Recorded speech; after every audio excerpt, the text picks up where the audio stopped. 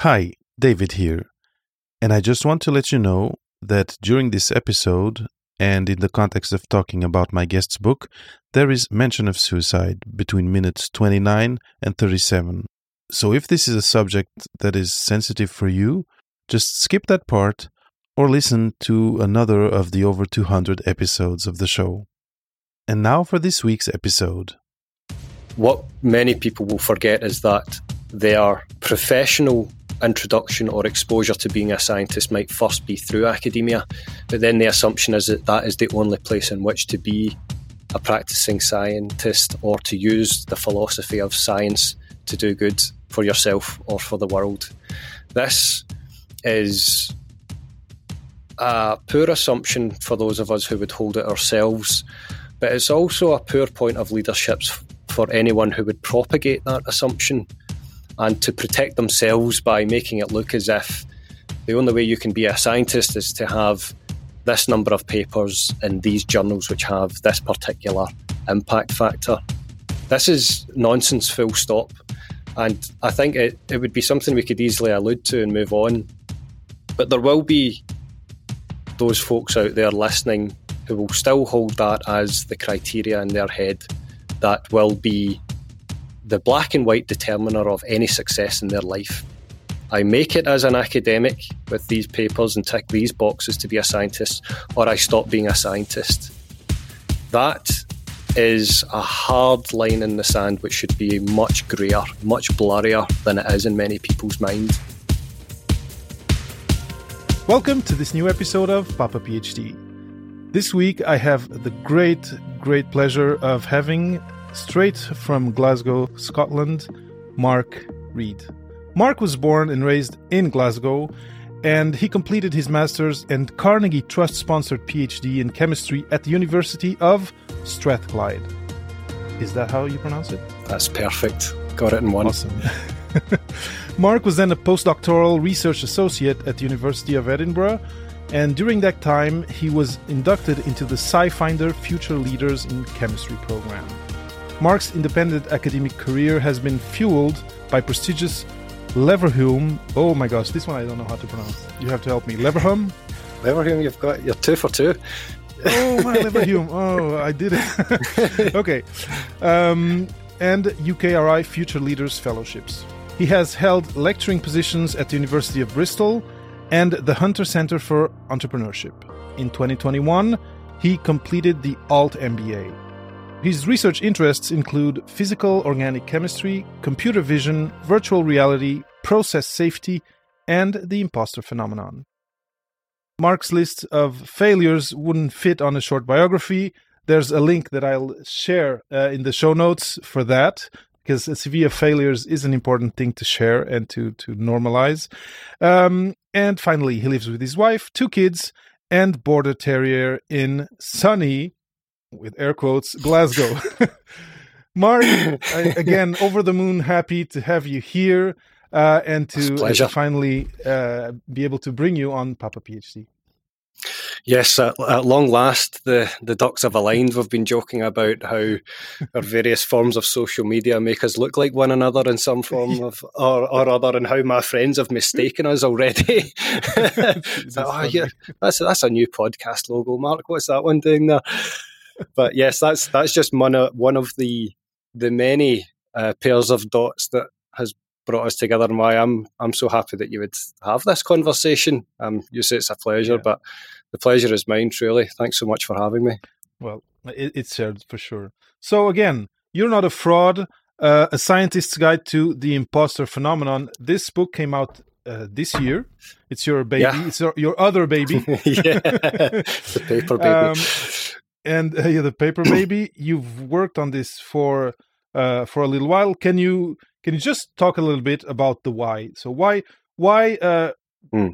writing a whole piece, a whole book on the imposter phenomenon for scientists, and also this title? You said you're gonna talk about why it was called "You Are Not a Fraud."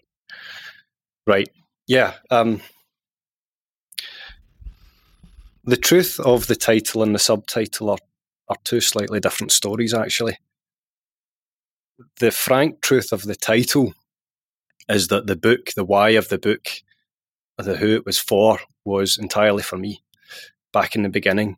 So before it was ever a book, you kindly mentioned from the bio some places I'd worked.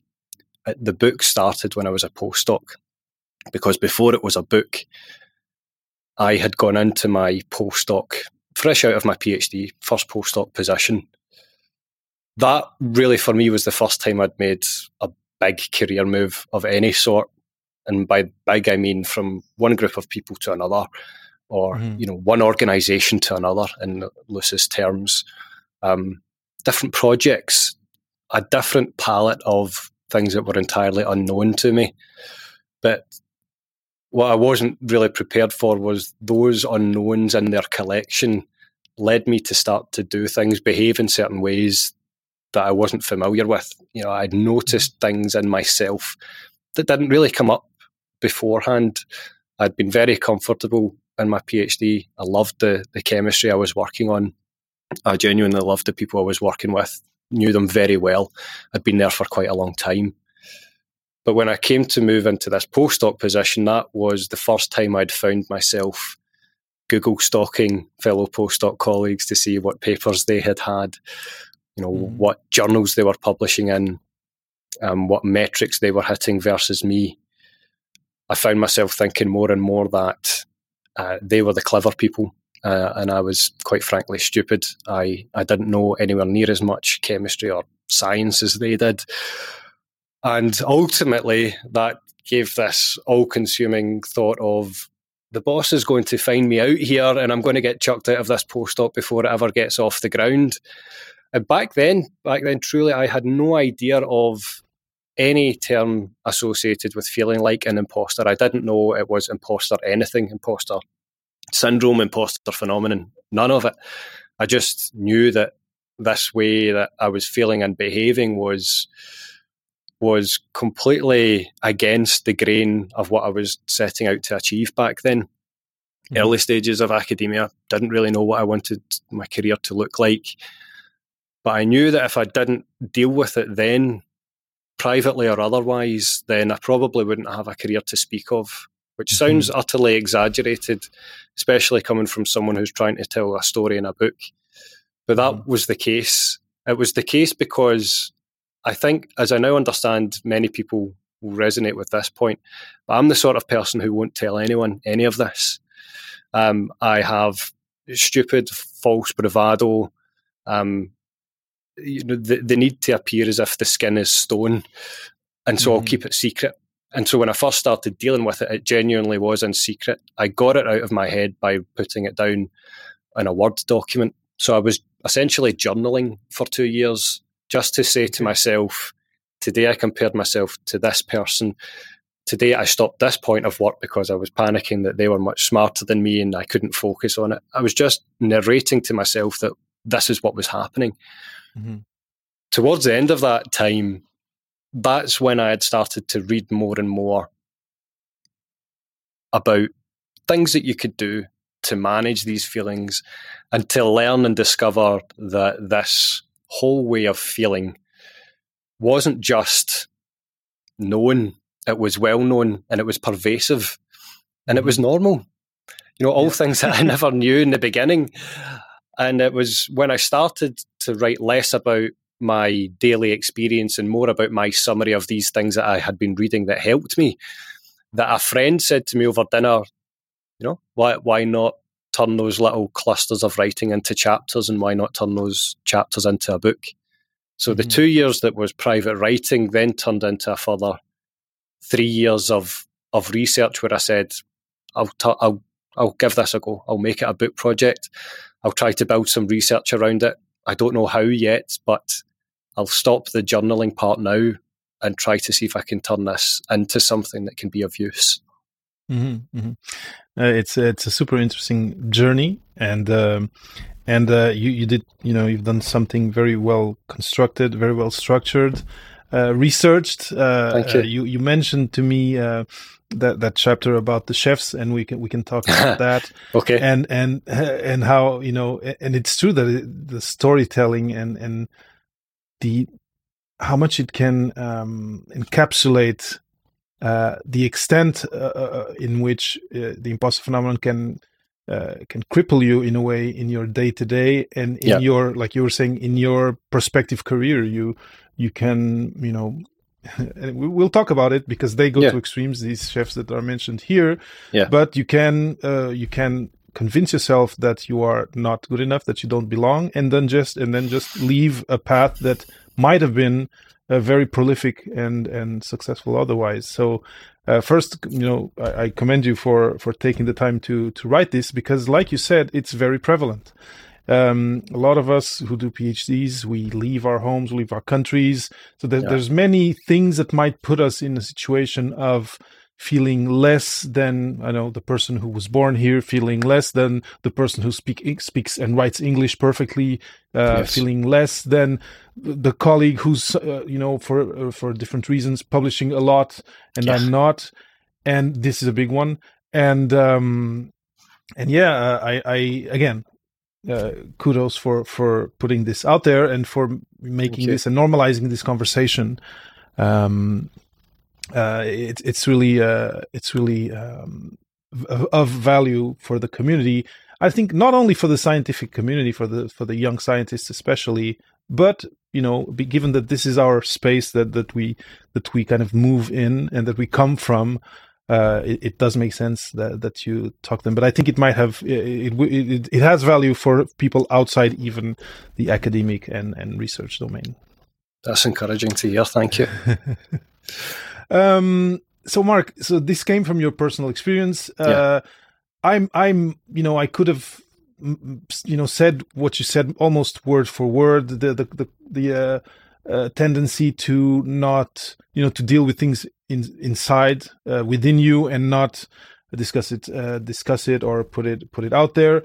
And like I said, because a lot of us who come to grad school come from somewhere else to do our doctorate, to do our postdoc.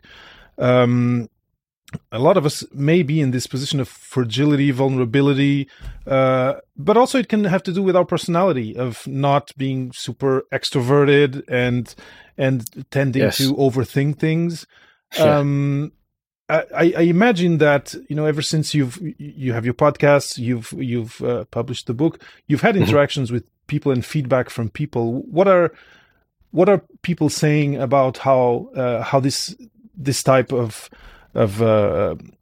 work and this type of resource is helping them today in dealing with their day-to-day as a young researcher? This is in some ways tough and cringeworthy because you're asking me to commend myself. I'll put the barriers up straight away. Let me think. Look at it as me.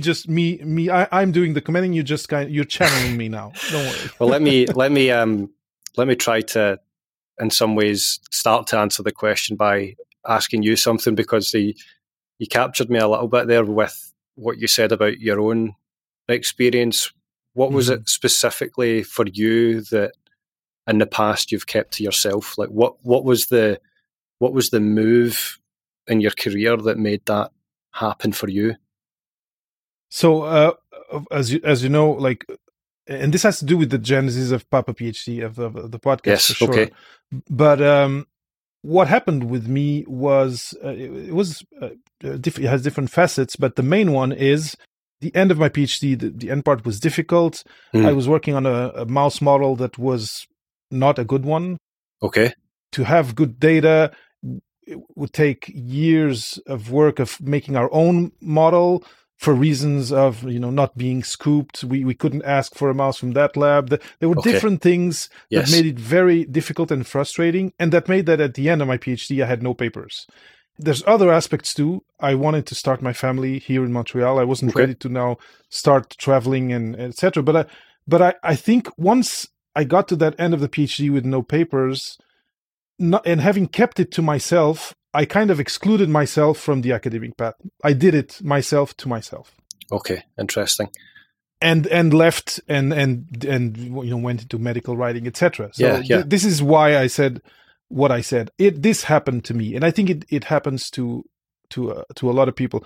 one of the things why I think this is one of the populations for whom I think the book is important and an important read is anyone and everyone who leaves academia at a certain point.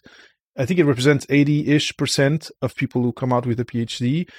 And for a lot of them, there is this feeling of, I left academia, it was kind of a failure of sorts. And these 3 years of my PhD, I've been trying to tell them it's not a failure. Yes. Society needs you outside the university walls. But anyway, I'm kind of expanding a little bit on my why and on what happened to me. But does this talk to you? Well, as I said, this was partly to answer your question, not to circumvent it. And it is very, very helpful. So 2 things there that you've very kindly shared is 1, your specifics, but 2, the extent to which some of these feelings can be generalized. So I wrote this transitioning out of PhD into postdoc and thinking about things besides academia, which we can come back to. So I wrote this, and some people have interpreted it as being for, strictly those within a PhD. I spent a lot more time doing the research and learning how to write in terms of stories because I didn't want it to be solely for the PhD community or the hard sciences community, just because that's where I had come from and that's where I had experienced this. Specifically because the one thing that has become tattooed on my soul through the process of putting this together is realizing in how many different situations, scenarios, and environments different forms of imposter experiences can emerge. So whether you're going from undergrad to postgrad or postgrad to postdoc, or from academia to industry, or from industry to entrepreneurship, all of these different transitions are themselves from one bubble to another. Yeah. And not necessarily specific to academia in any way, shape or form. So coming back now to your original question about how I'm finding this is helping more people, is I've really got my book editor to thank for pushing me in this direction. When I originally wrote the book, I wrote the chapters as you've read them. So there's 8 core chapters. There's an introduction and an epilogue at the end. But in the 8 core chapters, I'd written the stories, I'd discussed the research, I'd reflected on my own experience. And it all ended with maybe 2 or 3 bullet points to say, here's a take-home message. Here's the too long don't read part of the book, right? Mm-hmm. That's how I wrote it. But when my editor took hold of it, she didn't write any words, but she pushed me to pivot how I'd written certain things, to turn those little take-home messages at the end of the book into what I've now called the chapter challenges, which is a way of saying, don't go straight from chapter 1 to chapter 2. Stop and do some work. Do this for yourself. Don't stop with the generalized stories. Don't pay specific attention to my story, because that's what you'll forget when you put the book down. Frame this through your own experience. Do these tasks. Explore it for yourself. Do some research for yourself. And put some outputs down in these particular ways using these templates. I probably wouldn't have done that if I didn't have some really stark conversations with my editor to do that. But that ultimately, in answering your question, is where I think it's finding most value. Because I've been able to use the stories for the stories from the book and those challenges to turn some of it into workshops, for example, where it really does turn the tables, and it's less about me preaching this message of not feeling like a fraud and more about giving people the tools to manage it themselves. I think in the long term, that will be what the lasting impact of it is, if anything. Of course. I agree with you that any change of space has a potential of bringing up the imposter phenomenon, because that's it. You're new. You don't know the space. You don't know the lingo. You feel ignorant of many things. But the thing is, anyone who has done that transition the day after transitioning is in that position. But the thing about, at least thinking about people who went through a PhD, we're very good learners. That's what we've been doing all our lives. So trust in yourself that you'll be able to learn the ropes. And one of the things that I think is important is because you mentioned this thing of keeping things to yourself. Yeah. And a lot of people I've crossed in this space of discussing careers, transitions, doubts are a lot of them are introverts. And I think introversion kind of amplifies the problem a little bit more. And one way to try and one thing you should try and do is just ask, find a mentor, if you're shadowing someone, ask all the questions. Don't be shy. Don't try to be the smartest person in the room.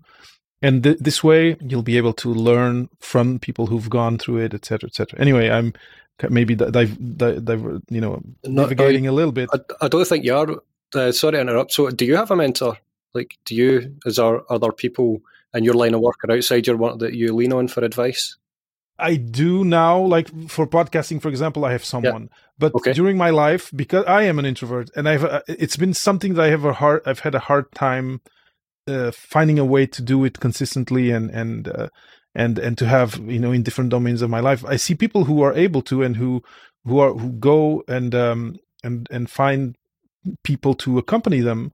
Mm-hmm. In that transition, when I was finishing, even during my PhD, I never had someone I would consider a mentor. Yes. And I think it's something that would have helped me a lot. It's interesting that you broached that subject, because to me it's a little bit of a I recommend people find them, but I'd love to hear your take on it, because I think it's an important question, especially for the introvert tribe out there.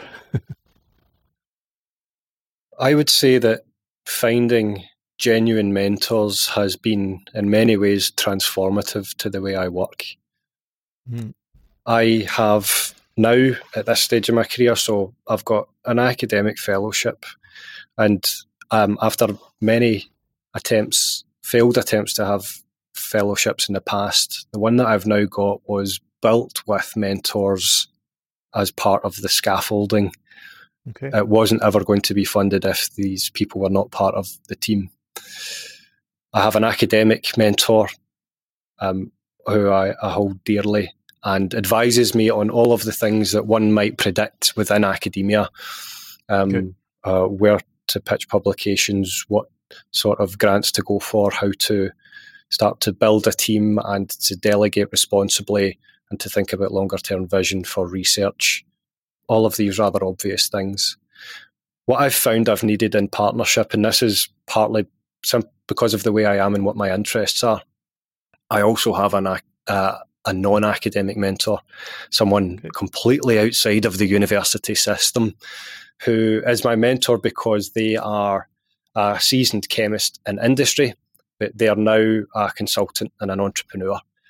Okay. I hold them dear because outside of academia, I've always had an entrepreneurial drive. Let's be clear, I'm doing the book project because it's a sort of solopreneur type venture. I've tried other things, I've failed other things, but this other person has no incentive or drive or metrics holding them to account that's anything to do with academia. And I found that very refreshing, because they, trying to hold back my Glaswegian expletives here, will call BS on anything that they might sniff as me justifying things through an academic lens, which is brilliant, because taking research out of university and turning a paper into a product, let's say, or protecting something that doesn't become a publication but becomes a patent, turning it into a service, that's an entirely different game than what most academics are incentivized by. So having that person outside of university has not just helped balance my own view of things, but has also opened my world up into all of these other job types, industries, ways of thinking that if I didn't have that sort of mentor, I would probably be a lot more siloed than I am. At times in my career where, and I would still hold this as possibilities. It's not always been the case that I wanted to be an academic. I'm certainly open to the idea that my career will not end as an academic. I don't know. It's too early to say. I'm loving what I'm doing right now. But none of these possibilities would even be swirling in my head if it wasn't for a mentor outside of university to have that more holistic and balanced view of things and the possibilities that are there. Yeah, this really kind of joins this idea and this concept that I kind of drew up and proposed in a few episodes ago. Some time ago, of when you're going through a PhD and thinking of people who are in graduate school. We're in this society of rugged individualism. You have to fend for yourself, and keeping your emotions and doubts to yourself is part of that. And my thinking and what I recommend young researchers is make your PhD, your graduate school experience a village. Have resource people, have mentors, academic, non-academic, have know all that's offered to you as part of the program by university, health-wise, mental health-wise, etc., etc. And I think it connects with this thing of the imposter phenomenon. Because if you go through life as this rugged individual who is independent and needs no one, your mind is kind of an echo chamber for these doubts and these questions and these erroneous ideas that build up, and that you start feeding them, and eventually you believe them. And we can talk about the chefs now if you want, because it has taken historically to some extremes of extracting yourself from even life. But having a wider net, a wider support net is really, really important. And this question of having a close, let's say, academic mentor, but then a non-academic mentor, for me, if I could go back and recreate that, I would, and I would also tell everyone around me to try as much as possible to not stay in your bubble. And have someone look at what's happening with another brain, with other eyes, because it might dismantle a lot of this negative self-talk that can happen through the difficulties of graduate school. God, there's so many things to unpack there. I'm holding dearly onto something that you've put very poetically, which was your mind becoming an echo chamber for these types of self-doubt if you don't get support. So tying that into where we'd just come from in the conversation, I think my number one failure before getting to where I am now, and the reason that CV of failures is so long, is because I did not seek more support. I didn't consciously look for that village of people to help with the likes of job applications or fellowship applications and so on. I felt at the time unashamedly independent, but more so than was helpful at the time. I felt like I had to prove that I knew how to do it, or that I could be independent, to your point on this rugged individualism. But it was only after letting more people in that any of those things could have any sort of shot. In fact, when you said village, I immediately thought, like, at the back of the book, my acknowledgements opens with something along the lines of, it went from like a handful to a small village of people. Like that is an exercise, as a project for anyone thinking about it. As a mechanism of thinking about how to get to that village of people. I've learned about working with freelancers and contracting people and building a team around that sort of work. Because if I had to try to do it all myself, it simply would not be. So I think that's an amazing point. You mentioned the chefs a minute ago. Like, what specifically do you want to talk about on that side of things? The first thing that struck me with that chapter was that, so for if I remember, two of them, it ended tragically with them taking their lives. And one in the 1800s, was it that early one? 1600s, it was very, very early, yeah. And basically, like, falling on your sword because you did a big mistake, and all of that happened in his head. And he could have easily found. He was very resourceful, very good. He could have easily found a way to to create a solution for a problem, for a kind of a logistic problem that he had, and that made that in his head was like, okay, this is the shame of my life. I can't show my face anymore. But then later on, with the Michelin stars and losing Michelin stars, and how that has also brought in modern times people to very tragic ends. And the parallel that I was making was that these people were having this very negative conversation within their own heads. And these are people who have teams of people working for them. Indeed, yes. But there was something missing there in terms of helping them change their view, change their expectations of themselves. And there's another aspect, which is a disconnect or unhealthy self-image issue of, if this in my life is not working, then my image is not the one that I wanted, then I failed at life. Basically, that's kind of what I read in these different stories in very different eras, but that kind of led to the same very sad outcome. Yes. So there's many difficult things about this. For context for those listening, this is chapter 7 of the book, which is all about social comparisons. The specific reference I think you're making, please correct me if I'm wrong, is this case where there's a difficulty of mentally separating church and state. The part of you that is about work and the part of you that is the rest of you. And if these things become so deeply intertwined, one matches the other, or in other words, you feel like they're not decoupled, they are one and the same. The way that you are judged or judge yourself in the workplace is not just a judgment of your work, but a judgment of yourself, of your character, and even your worth, full stop. This I think was really the most harrowing piece of research I had to do for the book. And that sort of opens the chapter, but it didn't really start there. What I describe more in the chapter is why the story of chefs of haute cuisine, of the Michelin star system, has somewhat unspoken and counterintuitive similarities to things like journal impact factor.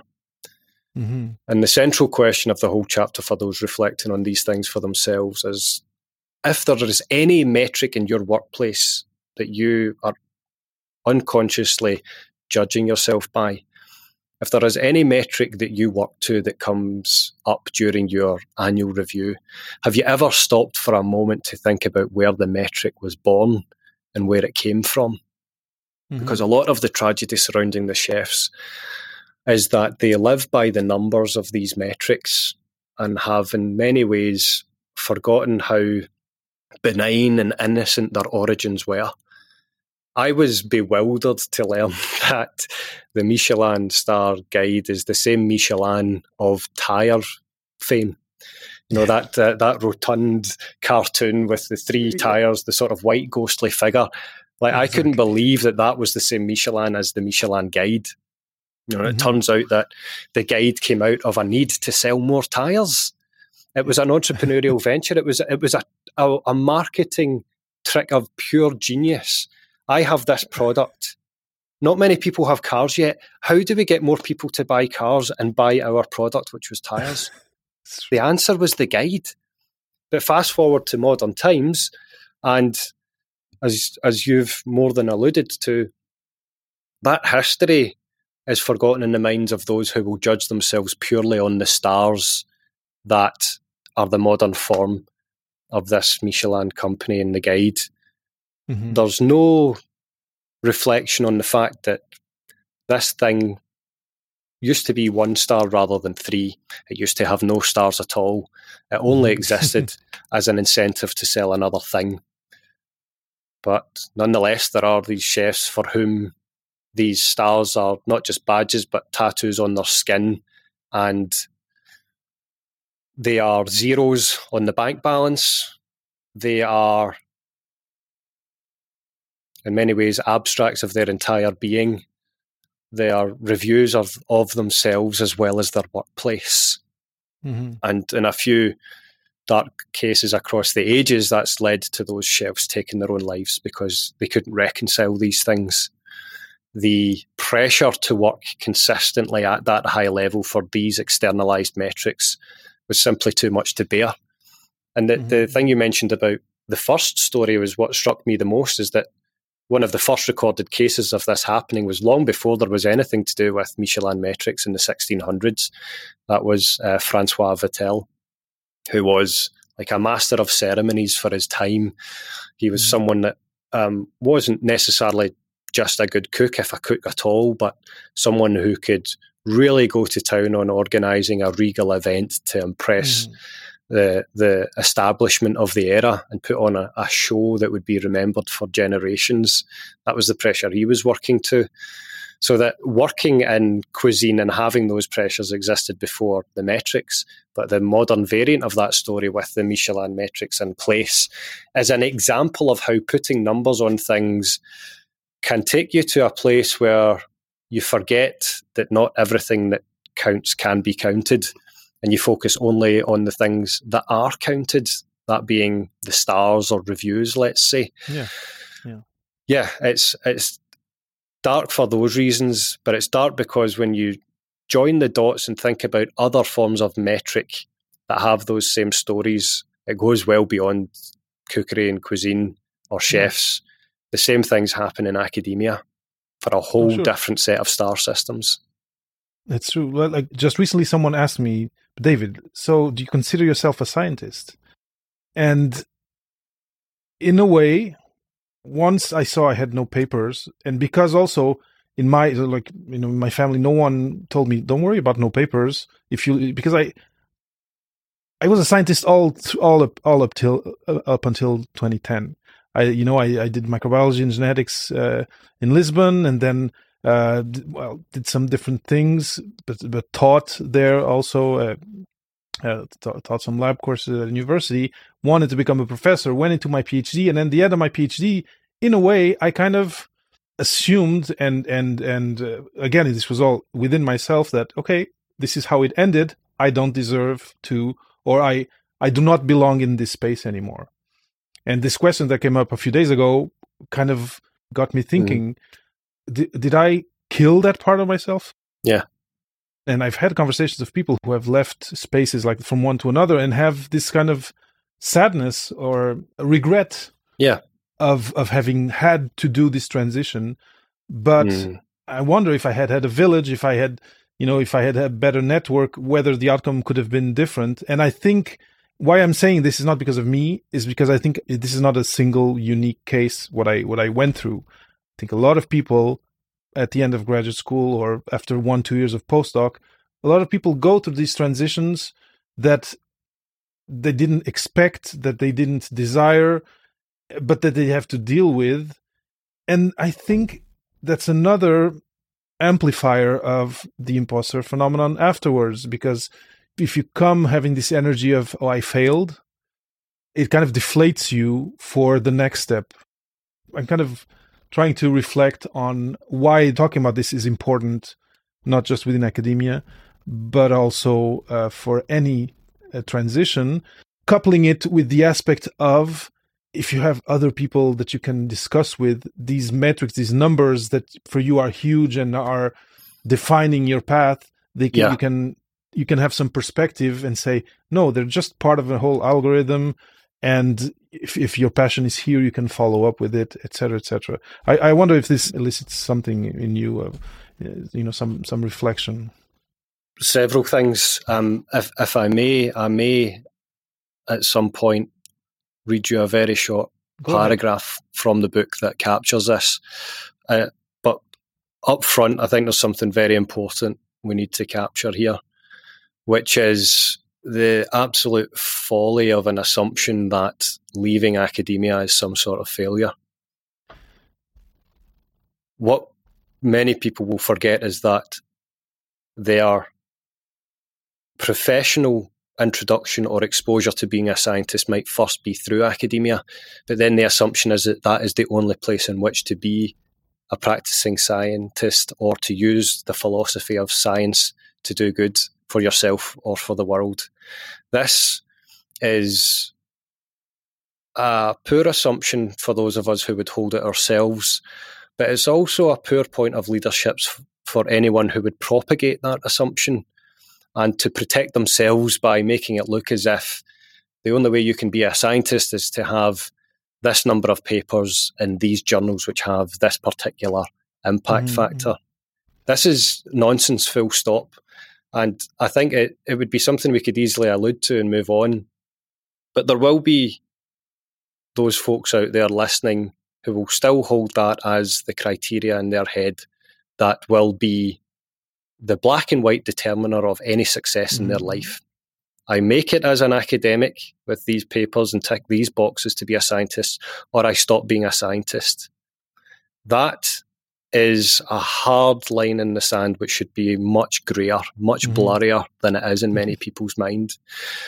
The reason that I say that so emphatically is because it took me a very long time to stop talking about my own book for a second, a book called Range by David Epstein, who is an American sports journalist by training, I believe, but wrote this book, which is essentially a thesis on why being a jack or jill of all trades rather than a master of one is the modern superpower. Especially nowadays, to move between fields and to take your expertise from one field into another or from one profession into another. It's not being the hyper specialist in one domain or another that's important. It's the magic that happens at the boundary between them. If you come from one domain where something has been established and a solved problem for many years, that could very easily be revolutionary in another field that doesn't know to speak the language that you know. Yeah. That is not just the story of Nobel Prize winners, but that's the story of the likes of Roger Federer, who's one of the best tennis players in the world, not because he was a tennis player, but because he tried every sport under the sun growing up. Right? So range, generalism has not just a useful place, but an underappreciated, privileged place in modern society. And so for those out there who think that they have failed as a scientist because they've left academia, the prompt back to them is, where else could your scientific training prove most valuable? It's not always in writing papers. Many a time, the best use of research stops at a paper when it shouldn't. It would better be placed in a patent rather than a paper. But sometimes things are done in the wrong order because the incentives are quite highly pressured in the wrong order. Leaving academia is not a failure, and it does not stop you being a scientist. Well, I'm really happy you say that, because it's a reflection that really popped up in my life not so long ago, and it's been 12 years since I defended, and I'm super happy that we could talk about it a little bit here, and I really like your point of view on it. Before you said you're gonna read something, but I have just a comment here from someone who's watching.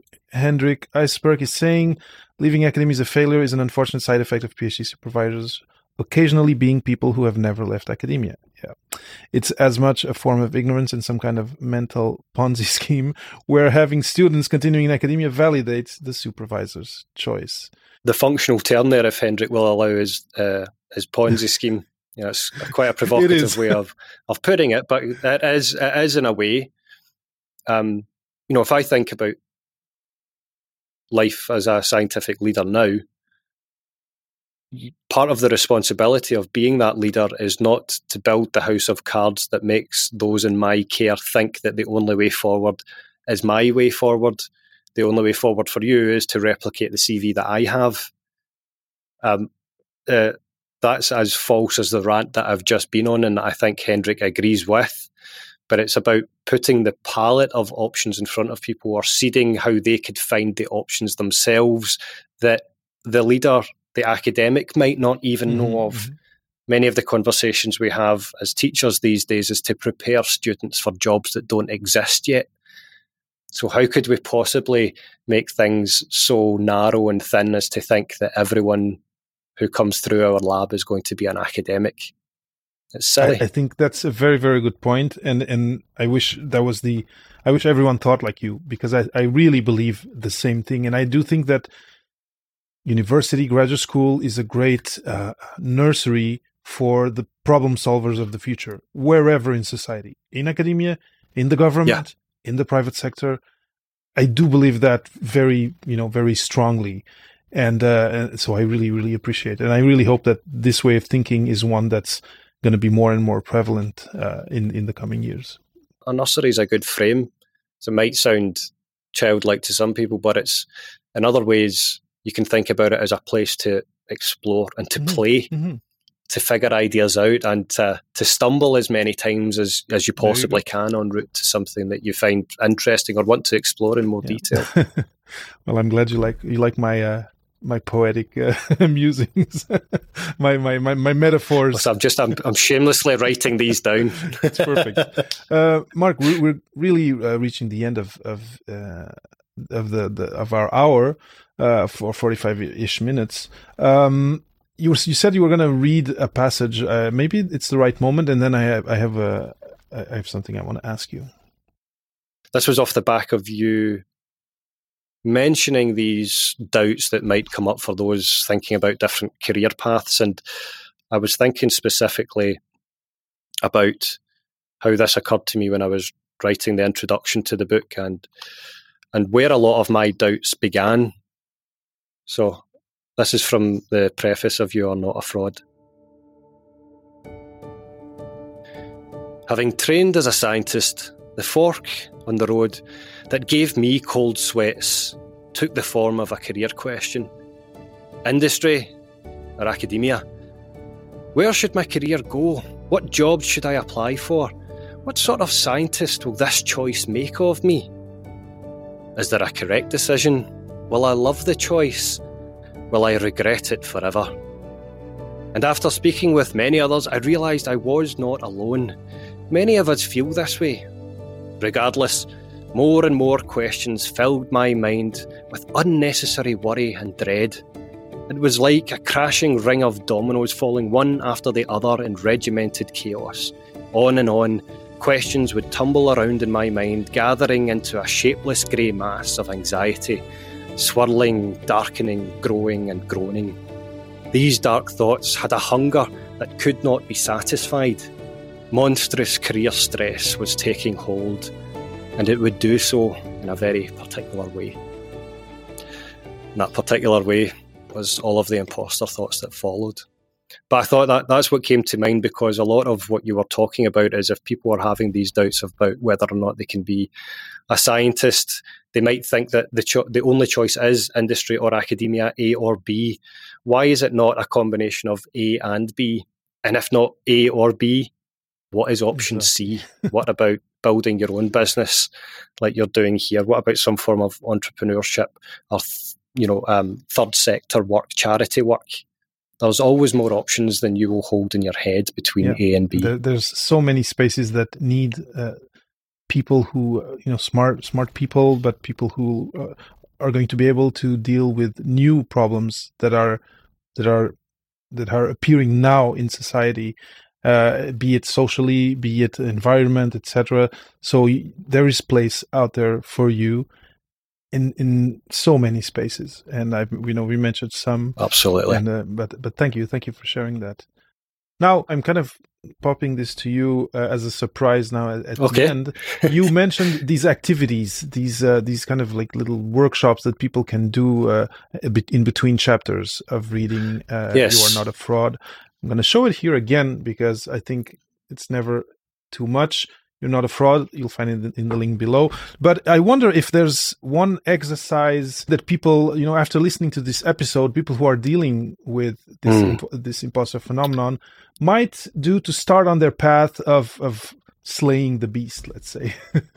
So the book has 18 such challenges. There's a little workbook that you can get with the book if you want to journal these things out. The one that's popping to my mind after our conversation and certain provocative parts of it is one from chapter 4, which is called Genuine Imposters. I spend a lot of the book, and indeed the subtitle, talking about why it's feeling like an imposter is not a syndrome. The word syndrome is thrown around without really thinking about what it means. But in chapter 4, it puts the lens on the other word. What do we mean by imposter? So to answer your question, one of the challenges from there that I would encourage listeners to consider right away is this. Find the stories of the real imposters. Find the news articles, the documentaries, the books on people who have committed genuine acts of fraud.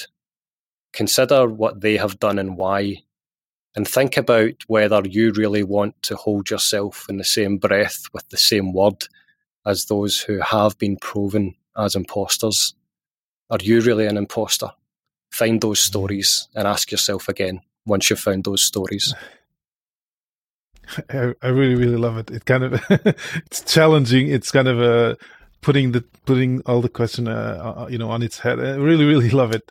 So this is great. I really recommend anyone listening to try and do this if you're really fighting with this feeling. And I know how crippling it is, and I know how taxing it is on your energy and on how you can perform in your day-to-day personal and professional work. So take this one to start on this path of getting rid of this stage of imposter phenomenon you're going through, because again, anytime you'll change spaces, it might prop up again. Marc, I'll try to kind of summarize some key points that have stuck with me from our conversation. I feel that first we could have talked for so much longer, and I really love to listen to you. I have to think about accents, but going back to the subject, first thing that I want people to take home is imposter phenomenon. Before you learn about it, it's just happening in your mind space, but it's everywhere. It's everywhere. Even very successful people go through it when they change. That's the first thing. You are not alone dealing with this. You don't have a name for it yet, but after this episode, you do. You have a book to go read about it and learn about it and understand it. You have exercises to be able to dismantle it, at least the one that you're going through right now. The second very important one, and because it connects with some messaging that I try to put out there, is having this idea of it's really hard to solve this conundrum alone. Having a village, having people around you from different spaces, some who are scientists, some who are not scientists, some who are artists, some who are commercials, whatever. It's really important to discuss and to have a wider net of a kind of a support network. That's the second one. The final one to share would have to be, I really like the exercise that you shared, because even when you find out the name is imposter phenomenon, the words that I use to talk about it are quite negative. Yes. So re-listen to the episode if needed.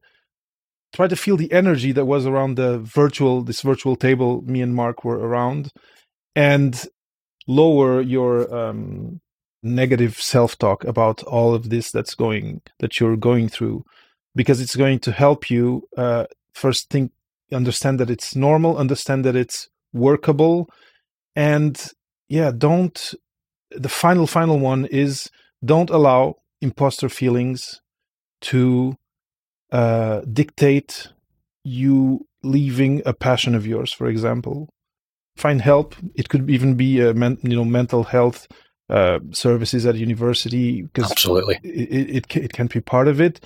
Find help, and you belong where you are. If you got into a PhD program, you belong there, and you deserve to have a fulfilled future in this journey that you chose, to be a scientist, to be a teacher, to solve some problem around you, be it in your community or in the world.